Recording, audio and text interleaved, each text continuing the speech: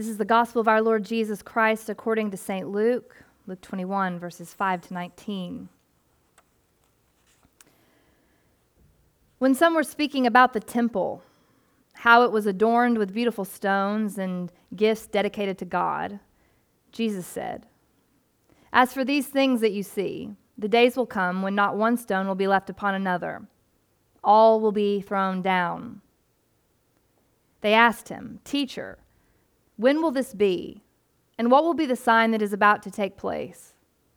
And he said, "Beware that you are not led astray.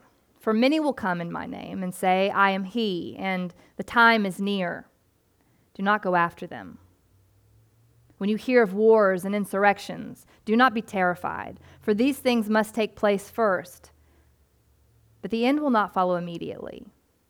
Then he said to them, "Nation will rise against nation, and kingdom against kingdom. There will be great earthquakes, and in various places famines and plagues. And there will be dreadful portents and great signs from heaven. But before all this occurs, they will arrest you and persecute you. They will hand you over to synagogues and prisons, and you will be brought before kings and governors because of my name. This will give you an opportunity to testify.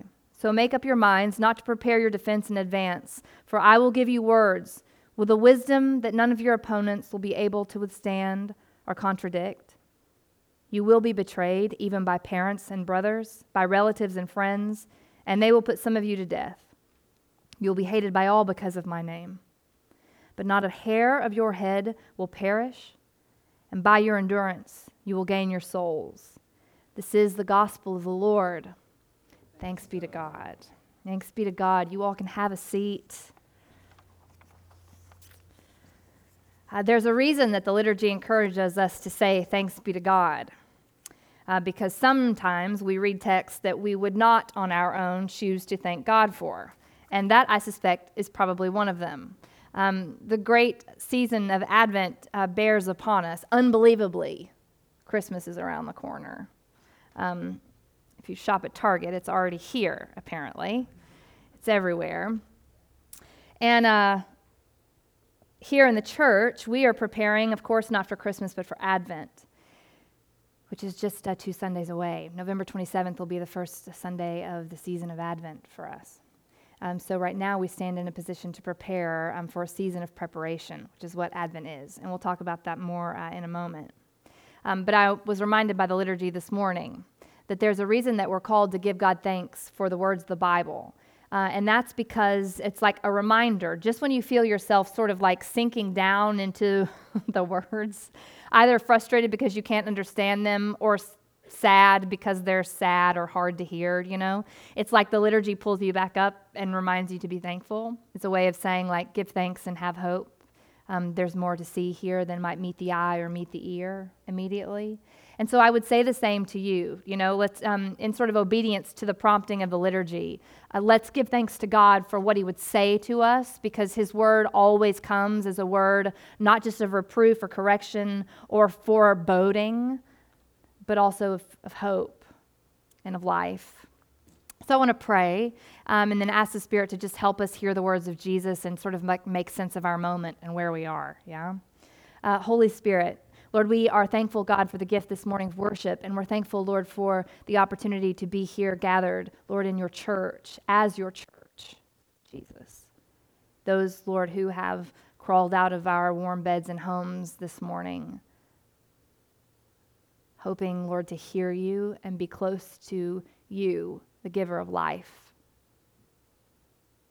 And so that's what we ask you for this morning, Holy Spirit, that you would come and give life and hope. Correct us, Lord, where we are in need of correcting. Strengthen us, God, where we are weaker than we should be. Help us to hear you. It's in your name, Jesus, we pray. Amen. So we have just 2 weeks before the season of Advent, as I said, begins. I don't know how many of you in this room have any history with the church calendar at all or with this tradition. You may have just I don't know how you got here this morning. Somebody told you there was an Anglican church, and maybe that means a lot to you, and maybe that means nothing to you at all. And if somebody were to ask you on Monday, where did you go to church? You would say, I don't know, sounded like Anglican, maybe. Anglican is another thing that I've heard people say. Here's what I would say to those of you who may be new to all of this. I actually think that this is a great community. Should you be drawn to like the liturgical church, it's a great community to learn in. Our hope is that we would make this tradition available to our neighbors in a way that feels hospitable and like, oh, there's something here for me that I maybe could like grow as a way of practicing my faith, that this could all be a little bit more tangible. One of the ways that this tradition, I think, does that really well is through the church calendar. The church calendar is an invitation to practice marking time and keeping time according to the life of Jesus rather than just like cultural events or like, national holidays. So that time itself gets oriented around the gospel, the person and work of Jesus, who he is, which is in of itself a kind of powerful thing to reflect on and think about. So much of our life really is dictated by, cultural realities, time as the wider world keeps it, and as we're told to keep it and mark it. But the church calendar has this like subtle and maybe not so subtle, kind of subversive reminder to say like, actually, you belong to a different sort of time altogether, and your life is of a different sort of thing altogether. And so sometimes if you feel yourself like a misfit, like your life and the things that you're committed to and the life that you're trying to live doesn't quite fit into the world around you, that's because we are looking for the advent, the coming of the kingdom of heaven. We're anticipating it in the way we live, and sometimes our life doesn't fit with the world around us. So the church calendar is one reminder of that to me. Advent is the beginning of our new year. So the church does not celebrate New Year's Day on January 1st. We do. I'm not weird about it. It's like New Year's Day for me in my house on January. But like the real beginning of the church year starts not on January 1, but on November 27th, the beginning of Advent. We'll look for this season of preparation for the coming of Jesus at Christmas. And we get 4 weeks to prepare for Jesus' coming, his incarnation, as the church tells it, God choosing to like enter into the world. And you have 4 weeks where you're called to prepare for that. Christmas then is not just one day, but 12 days. It's a whole season unto itself to celebrate, to reflect on what it means that God would be with us, come and be born here. Advent calls us to reflect on, therefore, before Christmas, the comings of Jesus, the fact that he comes, that he came at his birth, and that he will come again. This is the kind of provocative nature of Advent. It's why the texts get kind of weird and hard and kind of dark. Strangely, it strikes me every year. Just as things all around us get more festive, it's like you'll hear one or two people brave enough to play a Christmas song already. They're like, whatever, it's coming early for me this year. We all need jingle bells. And so like you'll hear it in a store and you'll think, what time is it? It's November. There's jingle bells already. Or people will put out Christmas lights. So there's like this like festive spirit in the air sort of around, but the texts inside the church get real dark, heavy, and hard. And that contrast strikes me every year. What is that about? Well, it's a reminder that you're keeping a different sort of time, that your step and your pace and the way you live your life is meant to be a little bit offbeat, out of step. That's just the way that it is. We're living between two comings, between the coming of Jesus at his birth and the future and second coming of Jesus when he will, in fact, come again to judge the living and the dead, as the liturgy says. The text in the liturgy, however, have Jesus, or not in the liturgy, but in the lectionary. So we also don't choose what we preach from during this time. We preach according to a very old lectionary preaching plan. And so the words of Jesus also get a little bit darker and heavier. It's when he sounds the most like an Old Testament prophet or like John the Baptist, Everybody loves thinking about Jesus as a healer. Everybody loves thinking about Jesus as like the nice teacher guy, the guy who was really smart but didn't take himself too seriously. We all have these visions and versions of Jesus that we really love. Apocalyptic Jesus is rarely anyone's favorite. And yet, it is, in fact, a part of who he is. Particularly towards the end of his life, Jesus became more and more apocalyptic sounding in the way that he talked. This is end times Jesus, Jesus is standing with a group of people, and they're all looking up at the temple and admiring its beauty. So you have to put yourself in the scene. Here are these, passersby. They're all in Jerusalem. We're glad to be here. We're standing up at the temple. We're all adoring it. Isn't it beautiful? Lovely. Oh, the pride of Jerusalem. And Jesus basically says, enjoy it while it lasts. There's coming a day when not one rock will stand upon another. Imagine, that's the guy in your tourist group. Who let this guy in? This is not why we're here. We're here to celebrate. Jesus was pointing at something, some coming destruction of the temple in particular. But not just the temple. Then he goes on to sort of seem to imply a wider, bigger kind of destruction, an end of something bigger than the temple. He says, nation will rise against nation and kingdom against kingdom. There will be earthquakes in various places, famines and plagues, dreadful portents and great signs from heaven. Jesus is talking clearly about the end of something, some kind of end times, not just for the temple. And here's the unfortunate thing. Whenever we go to talk about the second coming of Jesus or the end times or however you have been taught, whatever sort of language you have for it, it always comes with so much baggage and background noise. It's really hard ever for us to even hear what Jesus is saying, let alone take any comfort in it. It is sort of immediately conjures up, that language alone, images of wild-eyed televangelists, and paintings of people in robes floating through the air, like the one in our foyer.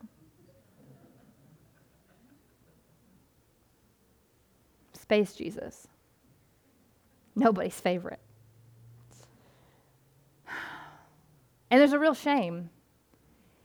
Not just a shame, there's a kind of tragedy in it, I think. Because what's happened is that we've lost the ability to hear what Jesus is saying and to grapple seriously with what it means for us. So this season is, like it or not, given to the strangeness of things. You're going to feel over these next few weeks the strangeness of your faith. You are. And I hope that you can hear in it an invitation to embrace that there is and ought to be something about your way of living that will at times feel strange. That holiness is maybe just exactly that. At certain times, it feels a little heavy, it feels a little strange. But y'all, it's so important. So what I want us to do this morning is give some serious thought to what it is that Jesus is saying and why it's important that we believe in the second coming of Jesus. Every week, you'll do it in a moment. If you're new to Christ the King, if you've never been before, after the sermon, we'll stand together before we go to communion, and we'll affirm the Apostles' Creed. We'll say our faith together. And the reason that liturgical churches do this every single week, many of them, like we do here, is one, to make sure that if I've been heretical, you just sort of forget it by saying something orthodox. But secondly, and more importantly, it's a statement of faith. Not presuming, of course, that you actually do believe that Jesus is going to return and judge the living and the dead. Maybe you really struggle to believe that, actually, if pressed. It's hard for you to imagine. But the gift of the liturgy is putting the words in your mouth, and it's a kind of challenge and invitation to say, grapple with this, wrestle with it. What does it mean for you that Jesus might come again? What does it mean for you that he would, in fact, return to judge the living and the dead? What are the implications for how we live now? I think they matter. And so I want us to spend some time thinking about it together. Firstly, just what is Jesus talking about in this text? Let's start there. I've already said that Jesus is referring to the destruction of the temple. He's also referring to a coming persecution, a very literal persecution for Christians. And it happened. Anytime Jesus is sounding apocalyptic, and this is not just true of Jesus, but also the Old Testament prophets, other places in the Bible that have this same kind of tone, Usually, two things are happening at the same time. One, a prophet is speaking to something that's like about to happen, rather imminently, or in the like not so distant future, and also at the same time, something that is going to happen probably in the distant future. And sort of talking to them both and speaking to them at the same time, using the same language, which is why they're so hard to understand and know what to do with. All of the book of Revelation. Some of us just have stopped reading it. Like, we'll never know. Somebody will explain it to me when we get to heaven, I guess. And maybe we feel that way about all these words. So it's important that we know Jesus was speaking to like real life events, things that were about to happen and did in fact happen. The temple was destroyed, no stone left on top of another in 70 AD. Just about 40 years or so after Jesus stood in front of it and said that it would happen. Christians were, in fact, persecuted a few decades after that, right around the time Luke was writing his gospel. The church was experiencing exactly the kind of persecution that Jesus hinted that they would. So those things really happened. And then beyond that, we all have a sense that he's pointing at something that is like still yet to come, that there will be tribulations for the church. We don't have time to sort of get into and deconstruct all of our beliefs around the end of the world and tribulation and rapture theory. Unfortunately and sadly, this is not our day for doing that, as much as I'm sure we'd all love to talk about it. Here's what I do know, and it feels important to say. For most of the world, and particularly the Middle East, they've been experiencing tribulation like forever. Do you know what I'm saying? It'd be really hard for somebody in Gaza to know when a so-called tribulation was happening and how that was different from just like last year. It's been that way for a long time. And that's true for a lot of people in the world. So all that to say, I don't know if you have relatives that every time there's like a string of earthquakes, they feel prompted or compelled to say, well, this is probably, it's the signs of the times. It's the end. It's coming. It draweth nigh. They said earthquakes. Anytime Russia's in the news, it's a sign of the times. It's the end of the world. Here's the thing. I think Jesus is pretty clear. All those things matter a great deal. Climate change is real, and we should pay attention to what's happening with Russia. How much any of that tells us about when and how Jesus returns, that's the part that feels a lot like unhelpful speculation. Jesus is pretty clear. If anybody stands up and says that I'm him, or here he comes, or he's coming tomorrow, don't be afraid. Don't pay attention to them. He says in a different place, in a different gospel, actually nobody knows the day or the hour except the Father. So is Jesus coming? Do I believe that? Yes. Do I believe that there's any kind of sacred cryptic math or prophetic rendering that I can do based on world events that would help me know when he's going to do that so that I can tell you, sadly, no. If that's what you were hoping to hear today. I can't. What I can say is the same thing that Jesus said. Keep watch. Why did he tell us to stay awake? To watch, to wait, which is what this season is all about. A hopeful expectation. The primary image of Advent is, of course, of a pregnant Mary. Someone who is quite literally full of expectation, knowing that God is about to do something, that her life is about to change, that it is quite literally just, any day now. And what does that image have to say to us at a time like this, 2,000 years after Jesus wrote these words? Do you know the reason? We just read the text in Thessalonians where Paul has these pretty harsh words to say about people who don't work. If you don't work, you shouldn't eat. Any of you ever hear that growing up? When you were a teenager and didn't want to get a job? That was just me? Okay. I know that verse. We've all probably heard it before. But the reason that Paul, the author of Thessalonians, had to say this is because there were Christians in the church who had stopped working. They were so expectant, believing that Jesus was coming at any point that they'd quit their jobs. And we're just sort of sitting around waiting for him to come. And so Paul has to go back and say, no, don't quit your jobs. We don't know when he's coming. Don't stop getting married. Don't stop having children. Live life in this world and watch while you live.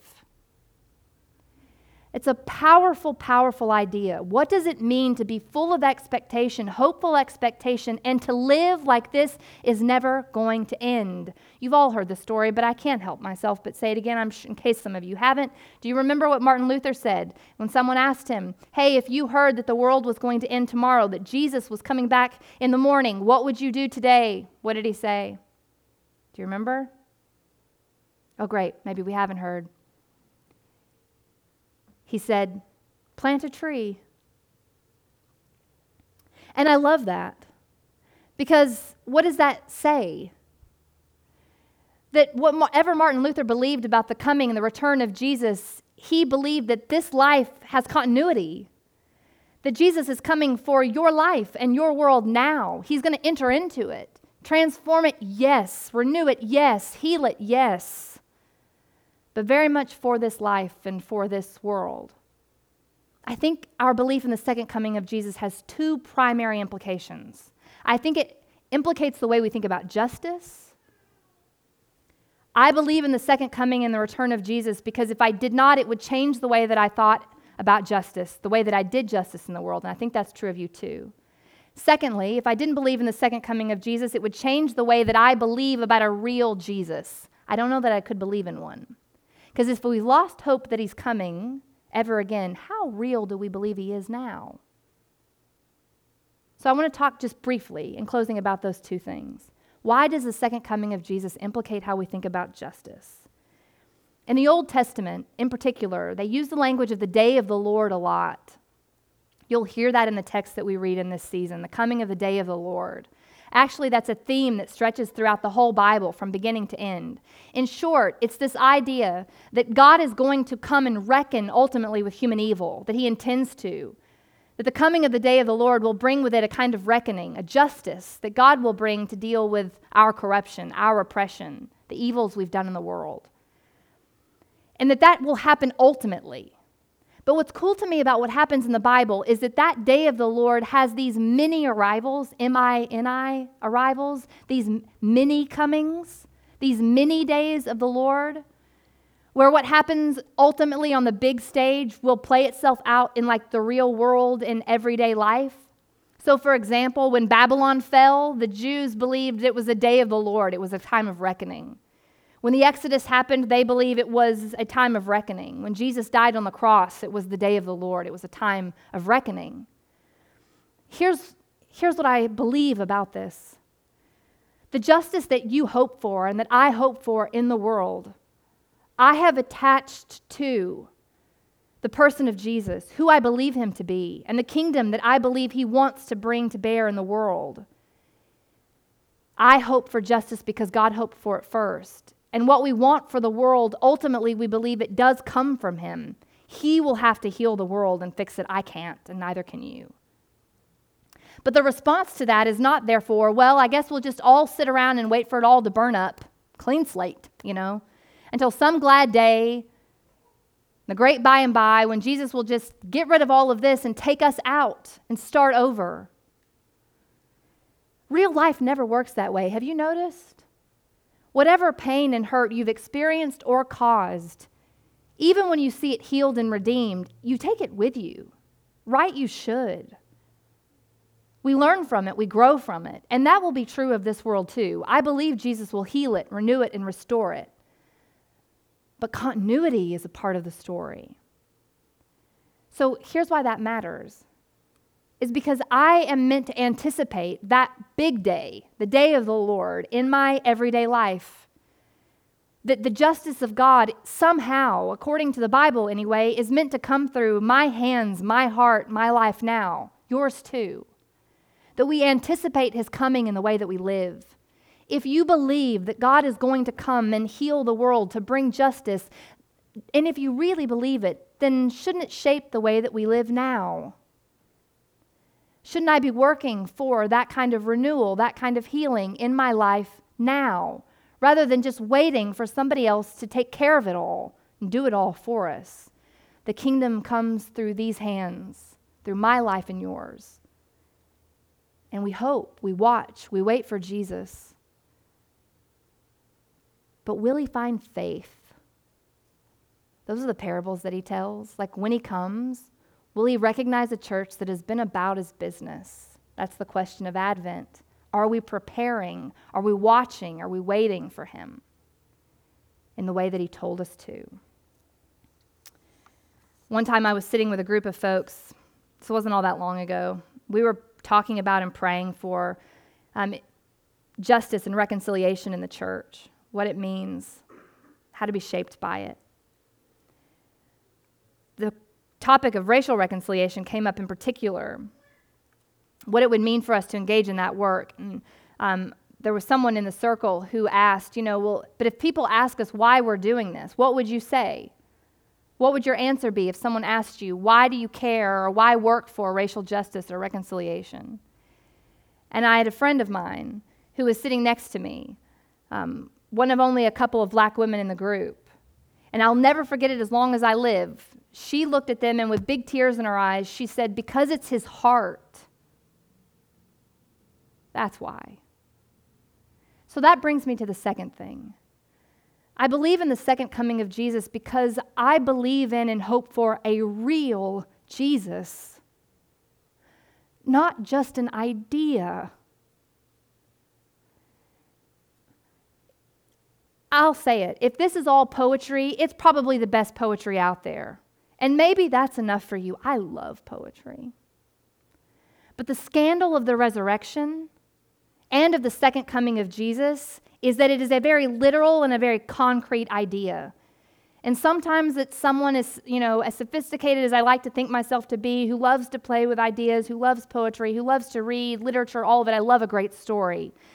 The scandal of the second coming and of the resurrection is that we're talking about flesh and bone, a real person. This Jesus, who we're all here for, is somewhere now a real person. That's the challenge of your faith. Do you believe that he stands somewhere in his body with a face, so that when I say, turn your eyes upon Jesus, look full in his wonderful face, is it a face for you that looks back at you? Is it a king, a Lord, a God who looks back at you, or an idea? Because it will make the difference in how you live your life. If it is a real Jesus that you hope for and believe in, who is coming again, and y'all, I don't know what it's going to look like. I don't know. If we're going to look up in the sky, and lightning, and there he is, zooming down, I doubt it. Every time I see paintings like those we've all seen, I have the thought, it's like us trying to grapple with cosmology before we had telescopes. We thought the world was flat. It looks flat. It was the best we could do. That makes sense.